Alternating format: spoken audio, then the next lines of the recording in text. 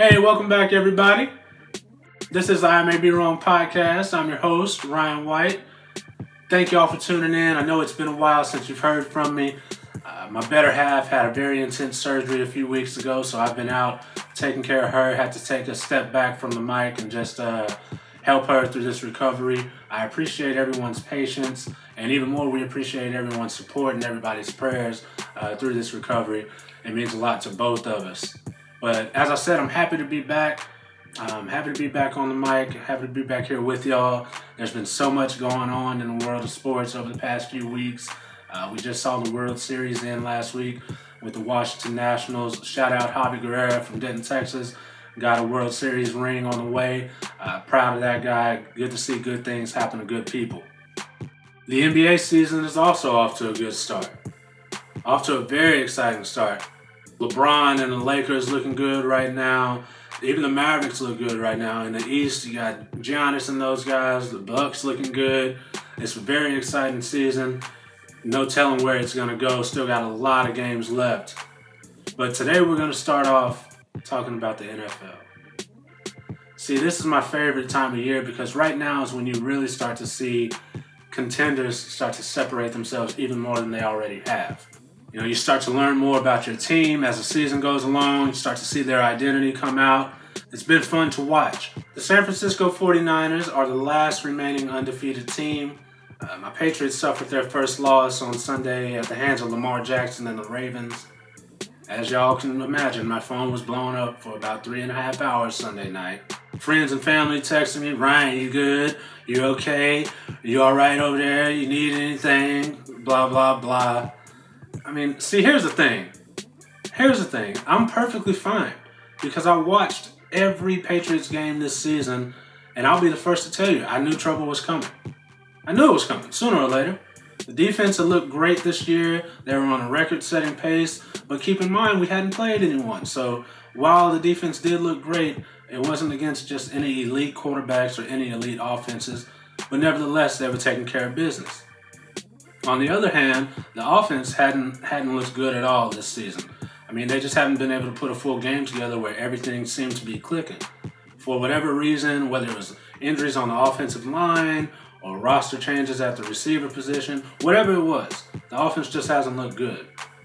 So New England's first true test comes on a Sunday night football game on the road in Baltimore, and Lamar Jackson put on a show. I was hoping that Belichick would do what his defenses typically do, which is take away the opposing team's strength. The Ravens' strength is running the ball, and on Sunday night, they ran all over New England. There was just no answer for Lamar Jackson. And on top of that, the Patriots didn't even look like the Patriots we've come to know. They kept shooting themselves in the foot with uncharacteristic penalties, and it started early. This isn't something that started happening, late in the second quarter. No, it started on the first drive of the game when the Ravens were... They had got to stop against the Ravens inside the 10-yard line. So Ravens were kicking a field goal. Patriots jump off sides. It was 4th and 3. Ravens get an automatic first down at about the 4 or 5 yard line. And that's practically giving Lamar Jackson the green light to go ahead and run it in for a touchdown. And he did. He jogged in and looked back at the Patriots while he did it. Then the offense comes out, and they go 3 and out on their first 2 series. The Ravens were lining up in a pistol formation. For those of y'all that don't know what that is, that's when the running back and the quarterback are both in shotgun, but the running back is about 2 or 3 yards behind the quarterback, so it makes the zone read even more difficult for opposing defenses to track. Lamar Jackson and Mark Ingram ran the ball down the Patriots' throats. Ran it down their throats. They were gashing them left and right all night.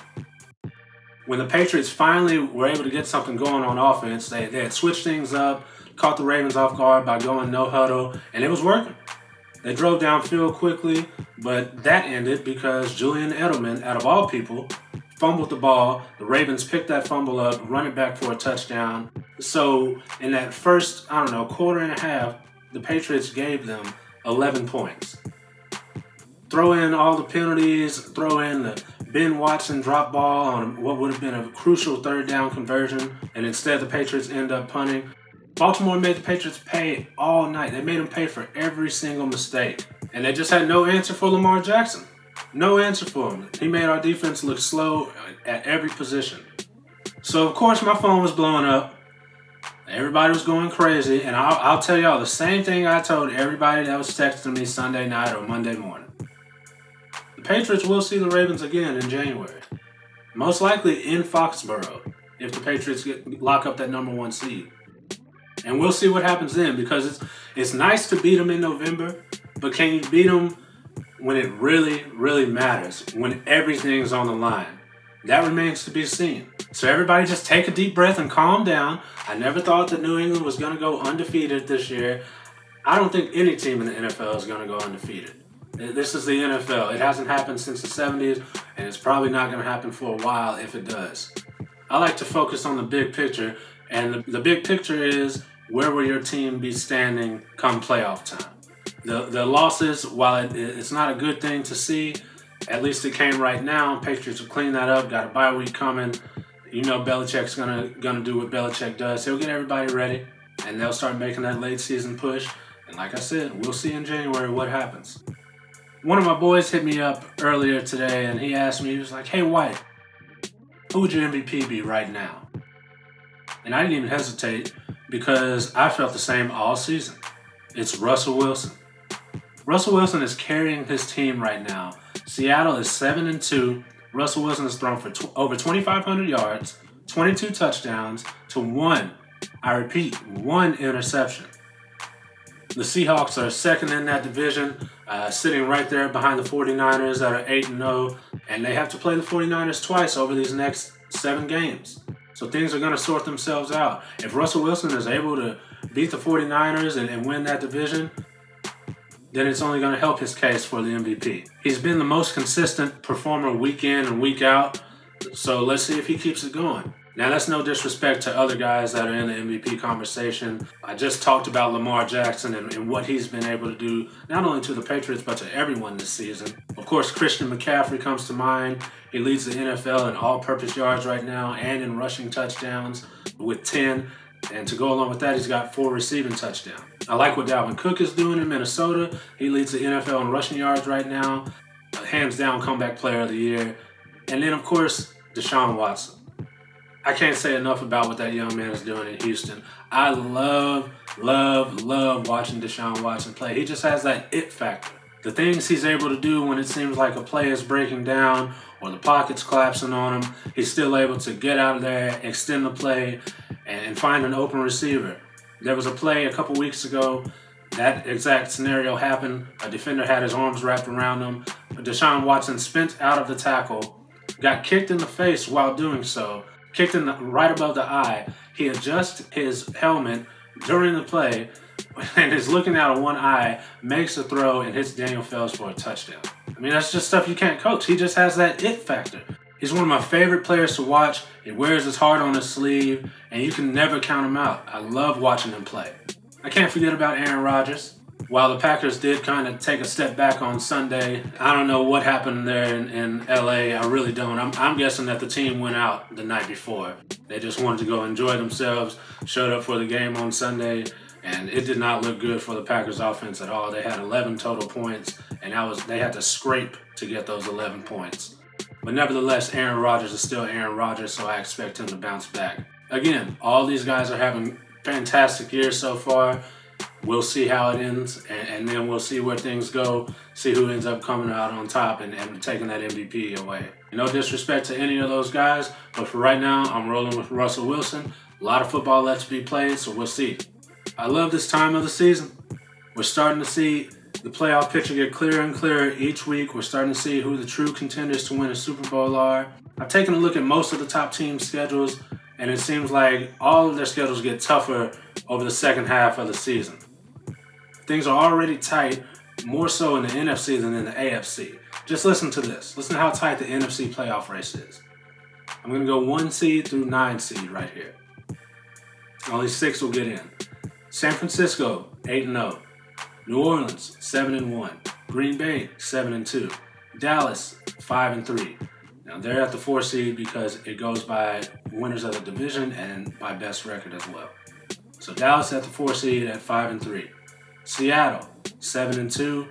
The Vikings, 6-3. Those 2 teams are the wild card teams as of right now. On the outside looking in, at 7-8-9, you got the Rams and Panthers at 5-3, and the Eagles at 5-4.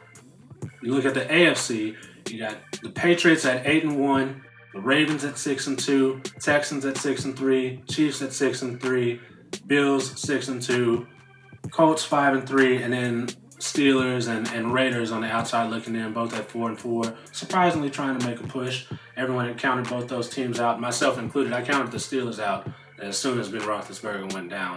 But maybe they'll make a little push, who knows. Back to what I was saying, back to the NFC, everything is going to sort itself out here pretty soon, especially, like I said, San Fran has to play Seattle twice. They got to play the Rams one more time. So although they're undefeated right now, that doesn't mean anything. They could end up getting the 5th or 6th seed, and Seattle could end up winning that division. You just never know. You look at the NFC North. You got Green Bay at 7-2, but right on their heels, the Vikings are 6-3. What's going to happen in that division? Look at the NFC East. Dallas is 5-3. The Eagles are 5-4. Dallas has one win over the Eagles already. They have to play each other in Week 16. I have a feeling that game is going to be very important. Both teams will still be in that playoff hunt and trying to clinch that division at that time. I know I'm not the only one who watched Monday Night Football the other day, and during that first half, it seemed like it was going to happen. And it was like, oh man, here we go again. The Cowboys will be the Cowboys. Here we go again. Dak throws a pick on the first play, shooting themselves in the foot. Just a bunch of self-inflicted wounds. But the good news is they were able to overcome it. They didn't do what we're used to seeing. They overcame it. Dak ends up throwing for, I think, 300 yards and 3 touchdowns. Zeke rushes for 100 yards, I think 139. That's 3 straight games Zeke has gone over 100 yards. That's 3 straight now. It took him those first few to get his legs under him, but now we're starting to see the Zeke we're used to seeing. Told y'all not to count the Cowboys out. I told you, Ray. They're all right. They're going to be all right. Just watch. But that's another story. Shout out to my boy Ray. You look over in the AFC, the Patriots' schedule is already getting tough. They started with the Ravens. Now, these next 4 games, they have to go to Philadelphia. They get Dallas in New England. They get the Texans in New England, and then they have to go to Kansas City, I believe. But those are their next 4 games. Those aren't easy. The Ravens' next 4 games aren't easy either. Well, let me take that back. After this coming Sunday, after they blow out the Cincinnati Bengals, those 4 games aren't easy.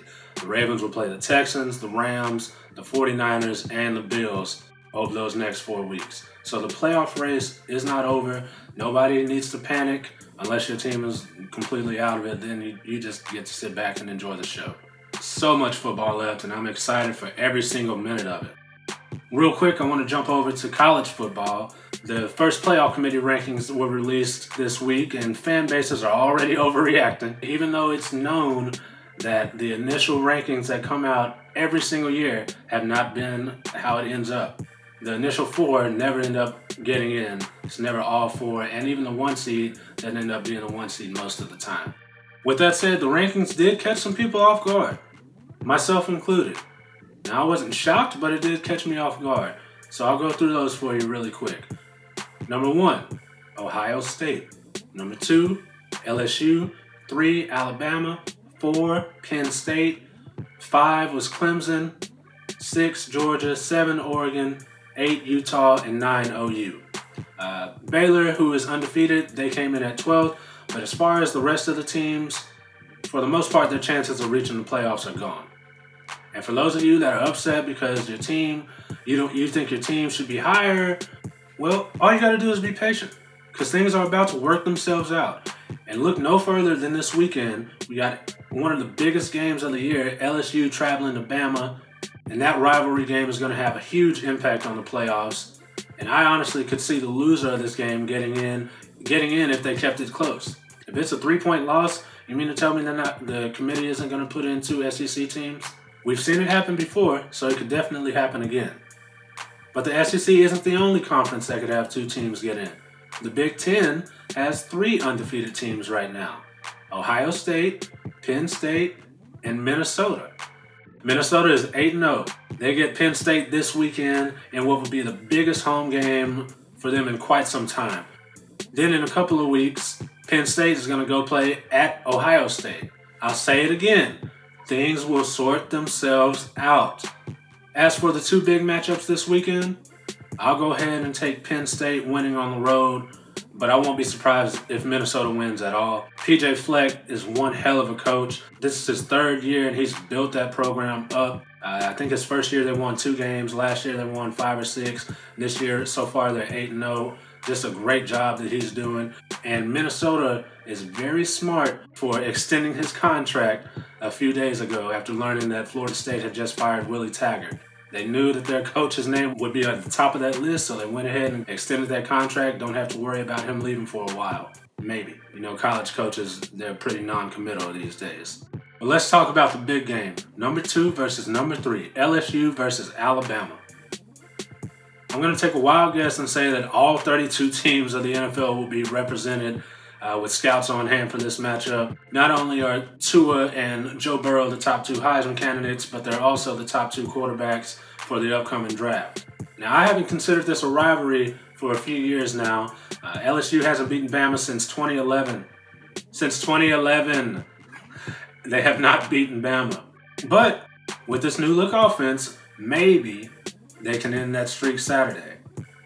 LSU's receiving core is pretty damn good. Alabama's receiving core is great. Get to watch Jerry Jeudy, Henry Ruggs, Devontae Smith, and Jalen Waddle go against the secondary of LSU.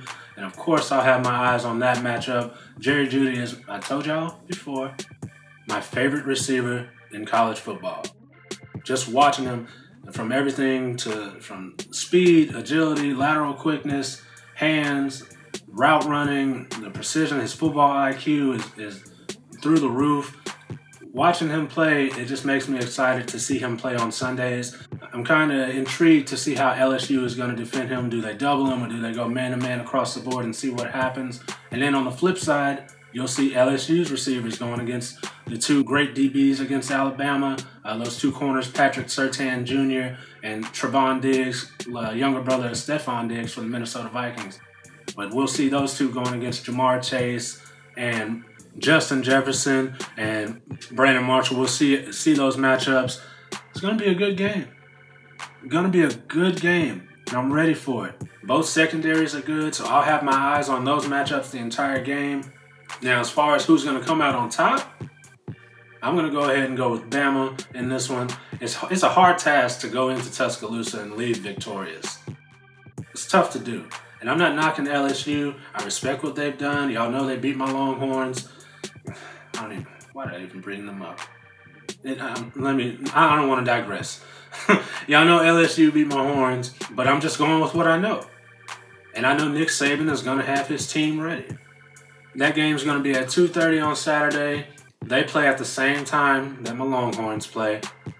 Things have been up and down for Texas over the last month. Had the loss to OU and barely beat Kansas with the last-second field goal. Followed that up with a terrible performance against TCU. Ended with a loss a couple weeks ago. So as a result, Texas finds themselves unranked.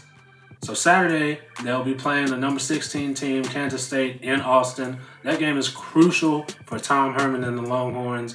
I'm riding with my Horns, of course. If they're able to get the W, it'll keep their hopes up for making it to the Big 12 title game. And I really need that to happen. Texas, I really need that to happen. We can't take a step back. Last year was so fun for me. I can't take a step back. Please don't do that to me. I told y'all, they're the only team that will legit ruin my day if they lose. It just does something to me. I can't explain it. Need them to get a W. Really need it to happen. But there you have it. Like I said, I'm taking Penn State to beat Minnesota, and I'm taking Bama, and I'll pray that Texas can come out victorious. And last thing but not least, before I get out of here, I told y'all what was going to happen. I tried to warn everybody. Tried to warn all my friends who were in my face last season during the NBA season. Told them LeBron was going to bounce back. And my, has he done just that. Clearly, he heard all the talk about him being washed. And 3 triple-doubles later, that talk is starting to diminish. Every picture he's posting on Instagram, he's hashtagging it, Washed King, and I love it. I love it. I love to see him shutting people up. The Lakers have the 1 seed right now. He's got everybody going. Him and AD look great together. LeBron's got it clicking right now. Still a lot of time left, but I'm rolling with the king. And I know LeBron haters hate to see it. know they hate to see it. And I love it. I love it. Doing his thing, man. Got the crown on his head right now. The king is back. I told y'all he was coming back with a vengeance. And that's what he's doing. Thank y'all so much for listening. It feels great to be back. Follow my IG page, I May Be Wrong Podcast, _ after each word. Also, I have a Twitter now. So if y'all want to add me on that, please feel free. Same name. So go ahead and follow me. Add me on there. I'll follow you back. Like I said, LeBron is back. The king is back. I may be wrong, but I doubt it. I'll see y'all next time.